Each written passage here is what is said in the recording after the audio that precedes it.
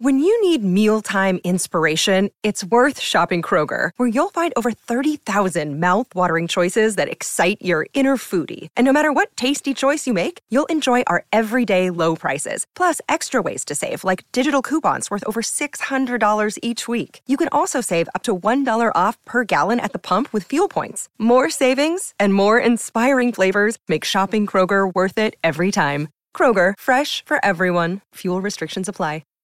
What's up, everybody? Welcome back into the Woody Hayes Athletics Center. It is a practice report after an eventful day, Tim, with the offensive lineman. Of course, that's Tim May. This is Spencer Holbrook, and we just heard from Justin Fry and a whole bunch of offensive linemen, Tim. Yep. We're going to jump right into it because I feel like there's a lot to break down in this next 10 to 20 minutes.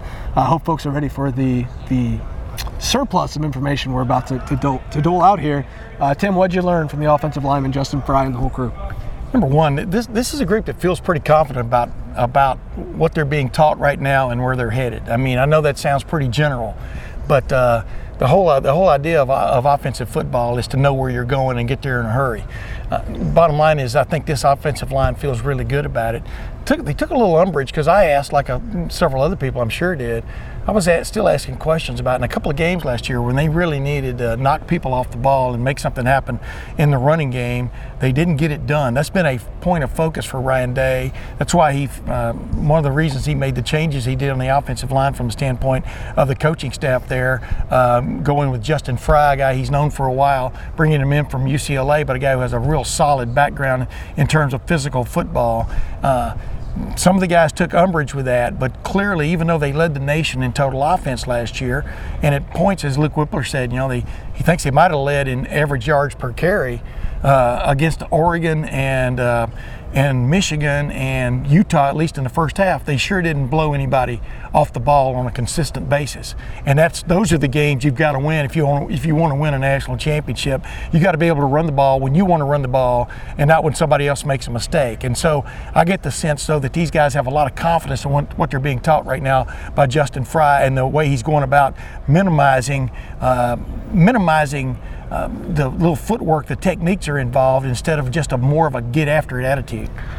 So it's kind of interesting because we're going to talk about that. We're going to talk about the 5 starters. But the main takeaway for me, and the thing that I wanted to learn, and I think I did learn, is that after Ryan Day called this unit out in the spring for having no depth, because I don't think they felt good about the 6th man, let alone the 8th and 9th guy, these guys all took it personally. And that kind of excludes the starters because they're already entrenched in this thing, and they were already named the starters back in March and April. Yeah. But Zen Michalski, Josh Fryer, we didn't talk to Jacob James, but his name came up a few different times. Yeah. Enoch Vamahi, these guys are all getting a lot better. And you talk about Well, we think they are, for sure. Yeah, and Justin Fry seems to think that they are. Yeah. And he has, taken this room, and I think he's taken it up a notch when it comes to the starters, but also the guys that are waiting behind them. And Josh Fryer didn't mince any words. He wants to be on the field, whether that's in the 6th man, like Donovan Jackson was last year with that 41 jersey on, sprinting on the field. Keith Byers. Or whether that's Zen Michalski having to step in for a play because Paris Johnson loses his shoe, or Jacob James coming in because Luke Whippler's lid comes off. These guys are ready to play, and you feel better about the depth on this line right now standing here on Monday mid-afternoon than you did on a mid-afternoon in April because of what you're seeing this unit become. That's the biggest thing for me is I know what the 5 guys are going to be because I have faith that Paris Johnson will be really good at left tackle. I know what I'm getting with DeJuan Jones, and I think he's going to be even better. The inside guys, I have no worries about whatsoever. But then you talk about the depth. I feel a lot better about this unit and the depth than I did last year and at this point in the spring. Yeah. I mean, it'll all be proven or not, as the season goes along and some of these guys get maybe shoved in there. But yeah, that was job one from the end of the season last year till now, was to develop depth on this offensive line because of the guys you were losing up front. And number 2, the way this offensive line now, you had some key backups last year are now starting, and so that was definitely job one, because otherwise you just look around this offense, and even on the offensive line, the starting unit, I think offense is loaded. I know, I'm not, it's like saying the sun is hot, for people. They understand that. But you've got to have depth on that offensive line because, knock on wood, they got away over the last 10 or so years without having too many catastrophic problems from an injury standpoint on the offensive line. But you can't always count on luck being on your side in a game of football where guys are crashing into each other every play. So, yeah, that was definitely, and we'll see the proof will be in the pudding as the season goes on.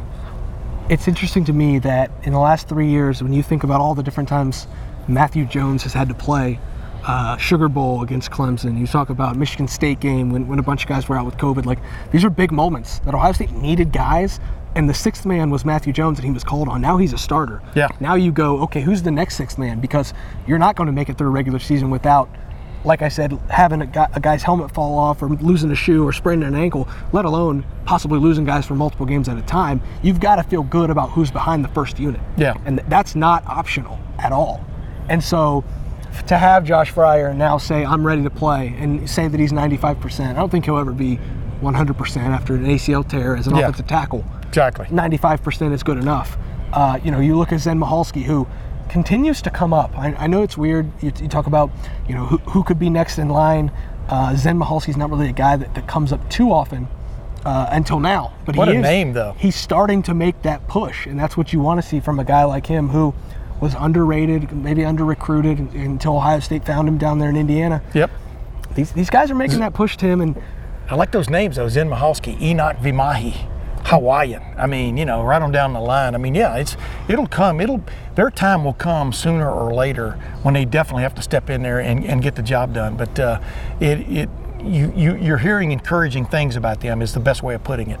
We didn't get to watch. We don't get to watch these guys bang on each other. Maybe later in this week we'll get to watch a little bit more of an extended practice. But we're taking people's word for it right now. Yeah, and that's basically all we can do. One thing that I did notice though, and it's weird because we just talked to offensive linemen. I'm going to transition a little bit. These guys are having a blast. Watching these guys come off the field, it's not completely all business. These guys know when to cut loose, when to have some fun, when to be businesslike. There's defensive linemen sitting there asking Josh Fryer 10 minutes worth of questions, doing our job for us. There's, different guys getting in the media mix and hanging out and having a good time coming off the field. They just worked their tails off for a couple hours, 3 hours, and you can see that they're pretty stoked. They're pretty excited and jacked up for what this season can be. And maybe it's nothing because they're 20-year-old guys who are all hanging out with each other. But also, you just sense that edge is there, but this is a loose group. And I think that's exactly what Ryan Day wants. He doesn't want them too tight, doesn't want them too loose. They're exactly where they should be right now. And that can only mean good things. And like I said, maybe that's an observation that means nothing come January, or maybe it's something, or maybe it's a hard camp. Preseason camp is nothing like it used to be 20 years ago. I'm not going to the old man because I always thought 2-a-days were kind of stupid and 3-a-days were really overboard. I mean, from the standpoint of you don't want people going into a practice session just trying to get through it, trying to survive. You get nothing done from a depth standpoint. I don't believe in that. The great thing about the new way of doing things where you get to practice one time a day, you got to make it quality, but it also keeps people's spirits up because they know they're not facing another afternoon practice. Yep. Now, maybe none of these guys have ever had 2-a-days. I'm not sure, on the high school level if they still can do those kind of things. But the bottom line is, I think it's really easy to keep a good demeanor for 2.5 hours and get after things, especially when things are going your way. And, especially these offensive guys, they just feel like they're part of something special. They know it. This year, they can be part of something maybe as special as ever been at Ohio State. And then the defensive guys, it's like they continually are waking up sort of on Christmas morning.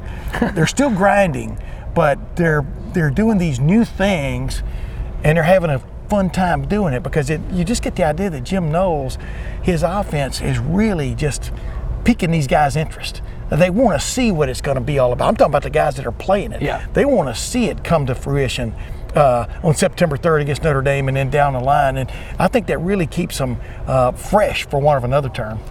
As for the starting offensive lineman, I was most interested to hear from Luke Whippler. He's a guy that I've always had my eye on. He's always good with the media. He's always great to talk to. But for him to, what's not to like about Luke Whippler? Go ahead. He's a really hard worker. He He shows up every day. He just gets to work. Last year he was in a position where at this time a year ago he was the backup center and I don't think he really planned on playing a whole lot, knowing that how good Harry Miller could have been at center. And to be thrust into that lineup just a few days before that Minnesota game, to be where he is now and be the leader of the offensive line, it's a pretty crazy transition he's made in just a short period of time. But a confident center with a second-year quarterback, a second-year running back, all those wide receivers, and then those bookends at tackle that have the chance to be one of the best tackle tandems in the country. The offense seems to all be coming together, and it was already together because those starting five had already been named before this. But you're starting to get those, it's starting to bubble up where everything is just starting to come together for this offense. And when in an offseason full of all of the defensive talk, this offense remains the best in America at what it does. We think. And with it, well, it was last year. Statistically, I know, but I'm just saying this is a whole new season. And so to have the offensive line feeling more confident this year than it was last year when it was the best in the country, that speaks volumes to what they can do as a starting and the five. launching pad will determine it. I mean, it always comes back to your offensive and defensive lines set the tone for your football team. And, you look at Luke Whippler. I mean, he and DeJuan Jones are the only two guys back at the position they played last year, for example. Yep. You've got Paris Johnson Jr. now out at left tackle where he feels most at home from talking with him, et cetera. But he gave guard his football best last year. Mm-hmm. And then you've got, like you said, Matt Jones, a journeyman who has paid his dues to get to where he is now to become a bona fide starter at Ohio State. And then Donovan Jackson, a five-star elite player out of Katy, Texas, west of Houston. Everybody's been raving about him since he first showed up last year. They figured out a way to get him on the field, even though he wasn't in the starting lineup last year, wearing Keith Byers' old numbers I pointed out to a while ago, number 41. And I asked Donovan Jackson, when you jump from like that guy to then becoming a full-time bona fide starter, there's a responsibility there that you didn't have last year. You were sort of this new kid on the block. Go in there and make something happen. Now, like he says, you're expected to go in there and play like an Ohio State starting offensive lineman, which brings a lot of responsibility. And I asked him what that means. Basically, it means try to be the, I'm paraphrasing here, but you want to be part of the elite. You want to be considered part of the elite in the nation. And people's eyes are on you. There's a lot to live up to here when it comes to playing on the offensive line. And all these guys get it. DeJuan Jones gets it. DeJuan Jones now is having more fun than he's ever had. He's a football player now. Yeah, he's not a glorified big old basketball player. He's a football player who's lost some weight, is in much better shape than he was even this time a year ago. He just went on and on about how he feels now about himself and his game. That's going to pay dividends. I mean, as Paris Johnson Jr. said, you can see that in DeJuan, the way he's practicing, the way he's finishing plays, etc. And so, this has all the makings of being that quintessential kind of offensive line, which we've talked about before. It looks a lot more like an offensive line than last year's did with 4 tackles and a center. You've got 2 tackles, 2 guards and a center this year, and we'll see where it leads. Last year it looked like 5 offensive linemen. This year it looks like 1 offensive line unit. Yeah. And I think that's the biggest difference. That's where the progress will come. And that's where the number 1 offense in the country from a year ago gains a new weapon in a better, new and improved offensive line with a new offensive line coach, Justin Fry, all the Buckeyes offensive linemen on the field, talking to the media. Tim and I just broke it down. Like I said, that's Tim May. This is Spencer Holbrook. This has been the Practice Report. Make sure you subscribe to the YouTube channel. Check us out on the Letterman Lounge. Come hang out with us, talk to us. We'll be there all year round where we're covering Ohio State football for Letterman Row.